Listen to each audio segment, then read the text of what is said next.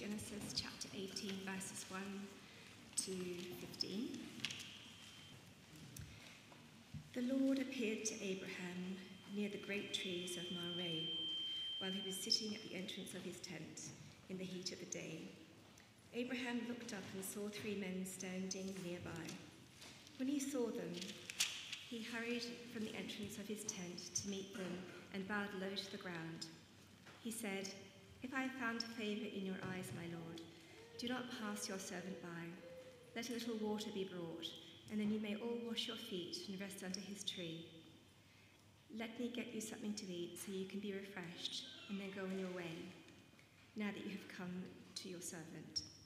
"Very well," they answered. "Do as you say." So Abraham hurried into the tent to Sarah. "Quick," he said, "get 3 sheaths of the finest flour and knead it and bake some bread." Then he ran to the herd and selected a choice, tender calf, and gave it to the servant, who hurried to prepare it. He then brought some curds and milk and the calf that he'd prepared and set these before them. While they ate, he stood near them under a tree. "Where is your wife Sarah?" they asked him.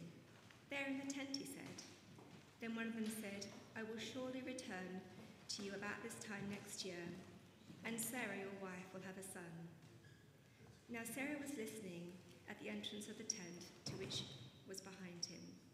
Abraham and Sarah were already very old, and Sarah was past the age of childbearing. So Sarah laughed to herself as she thought, "After I am worn out and my Lord is old, will I now have his pleasure?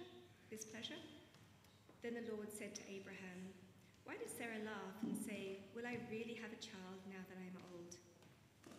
Is anything too hard for the Lord? I will return to you at the appointed time next year, and Sarah will have a son." Sarah was afraid, so she lied and said, "I didn't laugh." But he said, "Yes, you did laugh." This is the word of the Lord. Thanks be to God. Please keep page 17, or if you've got your Bible on your phone, however, and have Genesis in front of you. We're going to be looking at Genesis 18. Let me start with a question. Are you a foodie? Are you a foodie? I've got answers already from the floor. Maybe you're not quite sure what a foodie is. I've got 5 criteria here, which I got off a website. It's called 50 Ways to Know You're a Foodie. We're not going to do all 50, here's 5. Cooking from scratch whenever possible. Trying new dishes each time you eat out. Knowing where different cuts of meat come from. Owning lots of cookbooks. Inviting people around for food regularly. So, are you a foodie? What about the person next to you? What do they think? Actually, that last characteristic, inviting people around for food regularly, it's a really interesting one, and it takes us right into the heart of our passage today. Now, in Genesis before, we've heard mention of food and eating, even a picnic. But I think this is the first ever recorded act of hospitality in the Bible.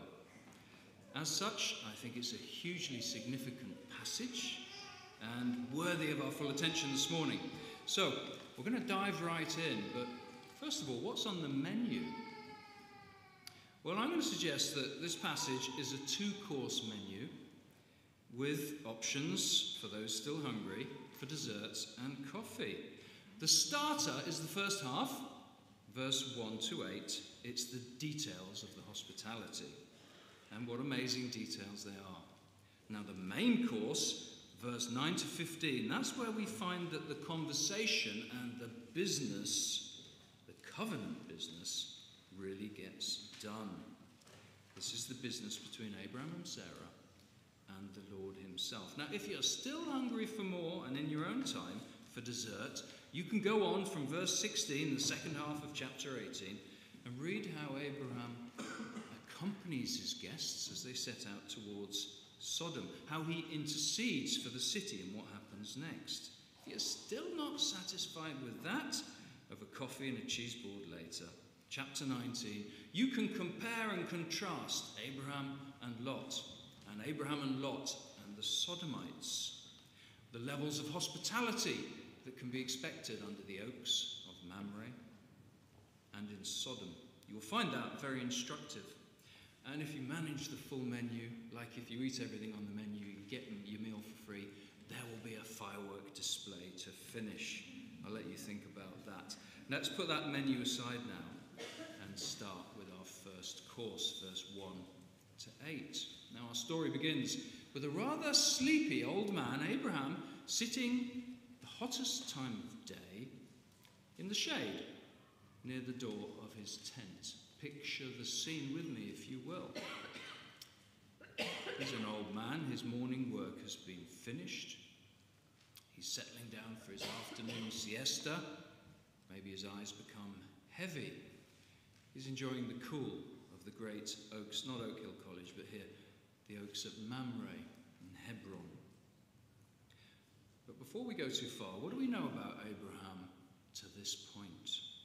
Well, as if you're watching a Netflix series, previously in the life of Abraham, chapter 11, we know that his original name was Abram. I'm just going to whistle through this, you can check. His family left Ur via Haran, travelled to the land of Canaan, and that's where we find him under the trees. Chapter 12, we know that the Lord had called him previously and spoken to him. At that point he was aged only 75 years. He was promised three wonderful things. Land, the land of Canaan, where he's now sitting. Descendants, of whom he had none. And the blessing of his protective presence. These are the exact words, verse 1 to 3 of chapter 12. Go from your country, this is back in Ur and then Haran, your people and your father's household, to the land I will show you. That's Canaan. I will make you into a great nation. Haven't even got one kid. And I will bless you. I will make your name great, and you will be a blessing. I will bless those who bless you, and whoever curses you, I will curse. And all the peoples on earth will be blessed through you. Now, in the second half of chapter 12, immediately, there is a threat and a jeopardy to this promise. The land, this promised land, suffers from famine. Off Abraham runs to Egypt. His wife, then called Sarai, the king of Egypt, nearly stole her for his wife. Jeopardy. Chapter 13. Now we find Abraham, a rich man now, separating from his relative Lot. He makes his first appearance at the Oaks of Mamre in chapter 13. He pitches his tent there. He builds an altar there. He worships God at Mamre. Mamre is going to be an important place. Chapter 14, more trouble, more jeopardy. There's a battle. Abraham gets drawn into a conflict. He manages to raise a small army from which we know that he's not alone, just him and his missus, like me and my wife now the kids have gone. But he's got lots of family and servants living with him. He rescues Lot. Chapter 15, we hear here how God ratifies and repeats the promises which we learned from chapter 12. Maybe Abraham was doubting them. There's a formal agreement or a covenant made which involves some kind of strange sacrifice. Chapter 16, more threat, more jeopardy. Sarai takes things into her own hands and says, well, look, if I can't have a baby, what about my maidservant Hagar? She gives birth to Ishmael and everything goes horribly wrong. By now, Abraham is 86. He's been waiting for these promises to be fulfilled for 11 long years. Chapter 17, now he's 99. Another 13 years of waiting have gone by. Abraham pleads with the Lord to fulfill his promises through Hagar's son Ishmael, but no, says the Lord, it's Sarah's child. Sarah, now an old lady herself of 90, she's going to have the child of the promise. Abraham falls on his face and laughs. The Lord repeats and expands and draws Sarah into this promise. They're both given new names, Abraham and Sarah. And the mark of circumcision was given. And so we come to these oaks and find Abraham sitting there, waiting. Verse 1, the narrator tells us that the Lord appeared to Abraham again. Look, Abraham looks up, verse 2, and he sees these three men standing nearby.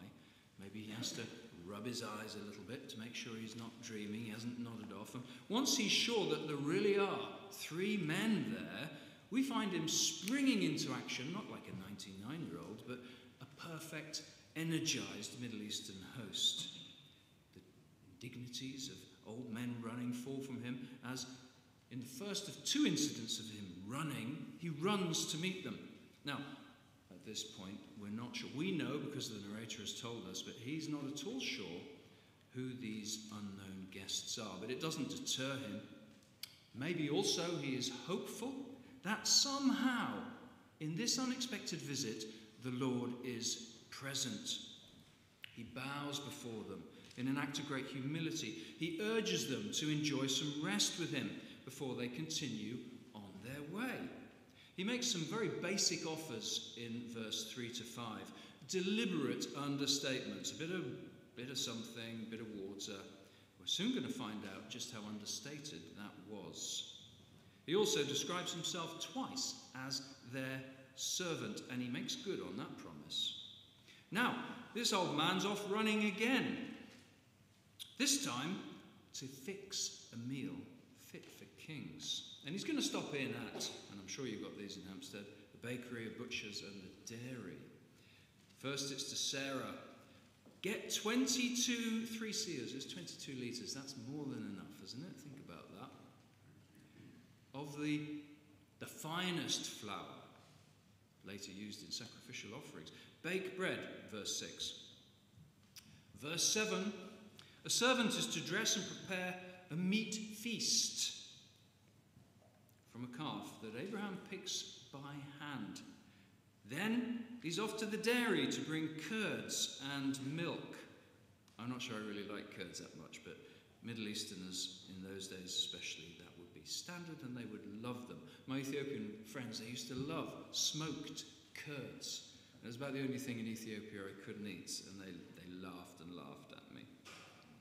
Who brings it all to the table as chief waiter? Abraham.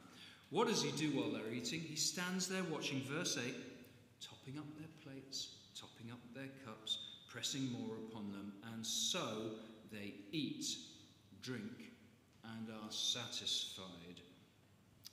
I wonder how much was left over. We lived in Ethiopia, as I said, for 11 years. This kind of hospitality, which might read strangely to some of us if we've not left Britain's shores, seemed, after we'd lived there for a while, to be quite normal. Ethiopian hosts, they'd meet us up their door. They might even meet us on the road. They'd treat us with great honour and respect. They would always bring water first thing for our hands, sometimes for our feet. I've got an embarrassing story about that involving my daughter's nail varnish. Ask me over lunch. They always gave us the very best that they had. They would rarely sit down with us and eat, but would stand there watching and feed us like royalty. When finished, we would ask for permission to pray and leave, and they would always accompany us on the journey, just like Abraham does in verse 16. All in all, a very different picture of hospitality from what we're used to, and took a bit of getting used to while we lived there. Often we'd ask our hosts, please eat with us, and half the time we were successful, half the time we went. We just had to get used to that. Now, back at the Oaks of Mamre, how long do you think it took for all this food to be prepared and consumed, for the meal to be over? Bear in mind that the calf was still alive when they arrived. Think also about the vast quantities. An old lady needing 22 litres of flour, letting it rise, baking the bread, dressing the calf. I should imagine that before they finally got down to business in this time-rich situation, the sun may well have been sinking towards the horizon. In verse 9, business starts. All this time, Abraham must have been wondering who these 3 men were, why they had come, how God was present, what God was doing, and when he was finally going to keep his promises made 25 years ago. And so from starter we move to main course, verse 9 to 15, and there are some real surprises here. Prolonging the ambiguity as to who these guests are, what's their identity, the conversation now seems to oscillate between the plural, guests, men, and the singular, one man. Abraham is sometimes speaking with all three of them, and sometimes he's speaking with just one of them. Could this be the Lord? Abraham is a star host, but actually he fades into the background in the second half of the story we read, and it's Sarah who is drawn and dragged, kicking and screaming reluctantly, into the spotlight. They ask a question which they already know the answer to. Those are the best kinds of questions. Verse 9, where is your wife, Sarah? How do they know my name? She must have been thinking, listening as she was from the tent flaps. Now, in verse 10, only one of the three speaks. Again, Sarah is named, but as yet there is not a direct and embarrassing address, but indirectly, through Abraham. He promises to return again at this time next year, and that Sarah would have a son. Now, this is nothing new for Abraham. He's had this conversation with the Lord already in chapter 17. Abraham even knows the name of the son that's going to be born, but I don't think he told his wife, Sarah. Now, husbands, are you sometimes frightened to tell your wives things because you're frightened of a certain reaction? If that's true for you, you can sympathize with Abraham a little here. It doesn't look like he told her. Now, our narrator keeps the focus very firmly on Sarah in verse 11 and 12, telling us that she was listening, unobserved, in the tent. She thought nobody could sense her presence. She hears about bearing a son. She laughs to herself privately. It's a laugh, I would suggest, of cynical disbelief tinged with bitterness. Because, as the narrator has emphasized, both Abraham and Sarah are well past it. She's been through the menopause. Now, we don't often hear sermons about menopause, but here it is in the text. She knows her own body. Her womb is finished. It's as though it's dead. And as for Abraham, her Lord, and this is where we get the first occurrence of the word laugh in our passage. Now, we know from chapter 17, verse 19, that the promised son's name, Isaac, means he laughed, because that's the reaction it causes. It's a laughable proposition. The Ethiopic language, which is Semitic, called Amharic, which we had to learn, it's similar. Sak'e, he laughed. It's related to the name. Isak. My Ethiopian friends could get that straight away. Count with me now how many times the verb laugh comes between verse 13 and 15. How many times is it? You'll notice that laugh is now repeated 3 further times, so that every time Sarah's laughter is mentioned, for better or for worse, that name Isaac is being sounded. Verse 13, why did Sarah laugh? Verse 15, I didn't laugh. Verse 15 again, oh yes you did laugh. Oh no I didn't. Oh yes you did. Isaac, Isaac, Isaac, Isaac, Isaac, Isaac. Delicious irony, isn't it? God is dealing so very graciously with Sarah. He's exposing her unbelief and he's leading her to trust in him. Him, the omniscient one who even knows her name and her inmost thoughts. Him, the omnipotent one who can do whatever he wants, who can bring forth a son from a barren room, who can create life from death. Verse 14, is anything too hard for the Lord? This little gem, this little nugget, this diamond, it sits in the rough of Sarah's cynicism, bitterness, disappointment, and unbelief. Now, we don't have time to follow Abraham off from verse 16 towards Sodom as the 3 visitors continue their journey, but verse 16 and verse 22, if you glance at them, they make it even clearer that 2 of the visitors are angels of the Lord, and the one who speaks at length with Abraham and to Sarah indirectly was the Lord himself. It's what we will call a theophany, an appearance of God in human form. Now, this, of course, anticipates deliciously, to carry on the food theme, the coming of our Lord and Saviour Jesus Christ many years later.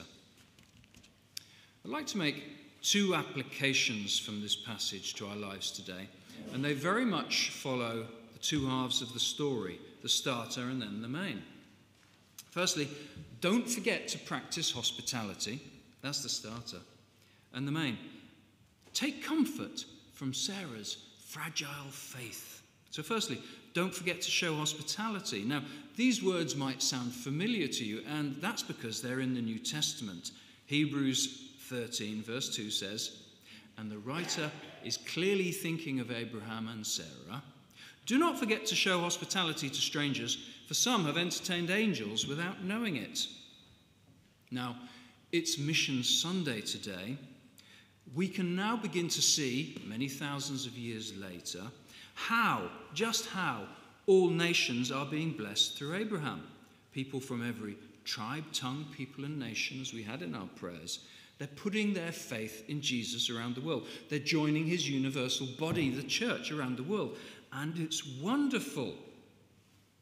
God might be calling some of us here today, just like he called Abraham from Ur, to go to the place he shows us. I wonder if he's calling you. Speak to your church leaders about it. Speak to the mission committee. But if the Lord is calling us to stay, as well as supporting our mission partners as best we can reach out to the nations in our own community. That's not news to you. But maybe this is. One of the most effective ways to do this is to be hospitable and to not forget to show hospitality to strangers. Not forget. People from other countries often feel like strangers here. Alan, my friend's face lit up when he was first invited to a British home for food. He'd come from Hong Kong. He never dreamed that he'd receive such a welcome, both at church and in the homes of Christians. He was one of the lucky ones. Some people stay for months and years and never see the inside of a British home. As doors opened, so did his heart. Now, at a recent church weekend away, Jason Roach was challenging the church from Acts chapter 10. That's the passage where Peter and Cornelius, they're sharing table fellowship in each other's houses. It's all a bit weird. They were strangers to each other, one a religious Jew, the other a pagan Gentile. You can argue with me about that if you like, but he was definitely an Italian who needed the gospel, so there we go. And now it's in the context of that hospitality, it's under somebody's roof that the Lord deigns that Cornelius and his family will hear the gospel and respond as Peter speaks. He doesn't even let him finish his sermon. Now, we mustn't confuse our cultural, and in my case, our British, and the case of the place we're sitting in, our British notions of hospitality with biblical hospitality. They're not the same. British hospitality is often just having your friends around for a meal. Maybe we might call it entertaining. Try to get the house really nice and clean. Make sure the food's just right. Well, that's hospitable to an extent, for sure, but they're still just my friends. Biblical hospitality extends a warm welcome and a gospel embrace to those who are not like us, as Jason reminded us. There's something rather wonderful that takes place when we follow Abraham's example, when we welcome people in. It's ironic, isn't it, that the Lord was Abraham's guest. It seems like it's the wrong way around. Abraham was actually only reflecting or mirroring God's own hospitable nature. God is the ultimate host. God has prepared a rich banquet of the most unimaginable food and drink. God welcomes in strangers like us, alienated by sin. God brings us to his table of salvation. God blesses us abundantly with the rich foods and the finest wines of knowing his Son, Jesus Christ. Listen to the prophet Isaiah. Isaiah 25, verse 6 to 8. On this mountain, the Lord Almighty will prepare a feast of rich food for all peoples, a banquet of aged wines, the best of meats, the finest of wines. On this mountain, he will destroy the shroud that enfolds all people, the sheet that covers all nations. He will swallow up death forever. The Lord will wipe away the tears from all faces. He will remove his people's disgrace from the earth. The Lord has spoken. How was God's business transacted with Abraham and Sarah in Genesis 18? Over a covenant meal. It was a meal deal. Maybe the first. Alex said you might laugh at my jokes even if they weren't that good. Thank you, Alex. How do we remember the person and work of Jesus Christ in an intimate communion shared meal? How is heaven pictured in the Bible? As a bridal banquet. Are you a foodie? How can we play a part today in God's blessing all nations through Abraham? Well, one way is to welcome people to our homes and to our tables, giving them lavishly 22 litres worth of our time, our attention, and our hospitality, sharing with them our food and our stories. Rosaria Butterfield has got a lovely little book about hospitality called The Gospel Comes with a House Key. She argues that, quote, hospitality is the ground zero of the Christian life. I thought the Apostles' Creed was. Do you know what? I wouldn't disagree with her, because it fleshes out that I believe in the Apostles' Creed. She goes on to say that we must not shy away from biblical hospitality for various reasons. Maybe we're frightened, or we're proud, house proud, too house proud, or maybe we mistake a spiritual gift for a command, or maybe we think we've got to have really special food and everything needs to be perfect. It just doesn't. Just sharing something simple together, whatever's in the house, whatever's in the tent. It's the welcome, the time, the presence together that really matters. That's where the real business gets done. Now, thinking corporately for a moment. St. John's here. You've already got some great international ministries. Maybe the Lord is asking you to ask whoever leads those about getting involved. And perhaps there are even more ways for the church as a whole to show hospitality to the nations in corporate ways alongside the individual hospitality. So first application is don't forget to show hospitality. The second is take comfort from Sarah's fragile faith. Let me ask you a question. As you look at the passage, do you think Sarah believed God or not? Did she trust the Lord or didn't she? Now, at first sight, because of her cynical laughter, her fear, her lie, her denial, it looks like she didn't believe. But in Genesis 21, 2 chapters later, she has the joy, old lady that she is, of holding baby Isaac in her wrinkled arms, just as the Lord had promised. She's laughing again, this time with joy. Genesis 21, verse 6, God has brought me laughter, and everyone who hears about this will laugh with me. In the book of Hebrews, which we've already mentioned, we find Sarah listed among the great heroes of the faith. Verse 11 and 12. And by faith, even Sarah, who was post childbearing age, there we get the menopause again, just to make sure we understand that point, was enabled to bear children. Why? Because she considered him faithful who had made the promise. And so from this one man, and he as good as dead, came descendants as numerous as the stars in the sky and as countless as the sand on the seashore. Sarah considered him faithful who had made the promise. And as a result of this faith, she knew God's blessing and us through her. Now, take comfort with me today from the fact that Sarah's faith was far from perfect. In our story, Sarah seems doubtful, unbelieving, mocking almost, cynical. But in God's goodness, he gave her the grace to believe, and he gave her the faith she needed, and he showed her where to put it.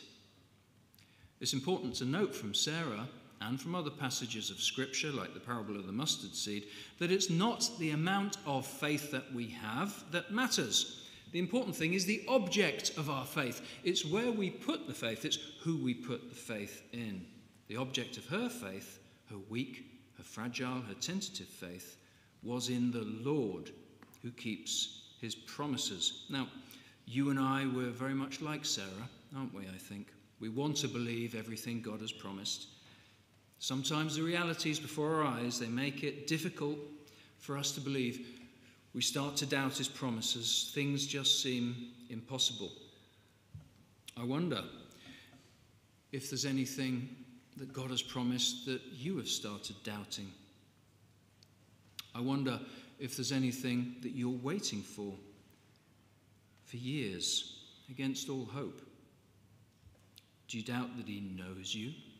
Do you doubt that he loves you? Do you doubt that he can save you? Do you doubt that he can use you, even in mission? Take comfort with me from Sarah today and from God's lovely, gracious dealing with her.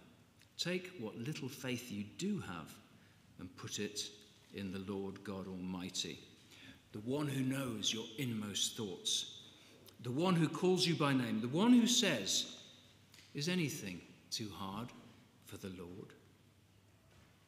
We've got OM with us today. George Verwer recently died.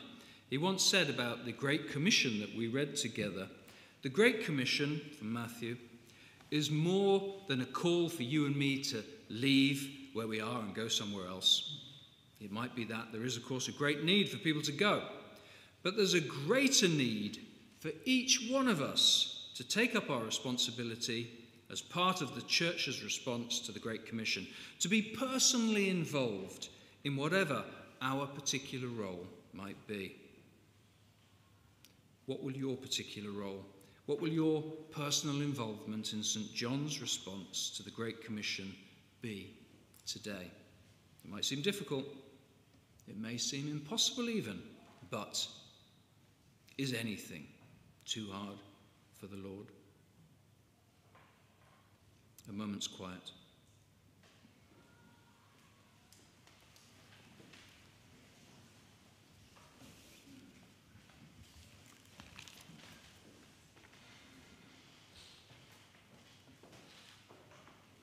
Almighty God, we thank you for coming to lunch at Abraham's tent, for hosting us and being hosted by us, for using us in your mission to bless the nations through Abraham.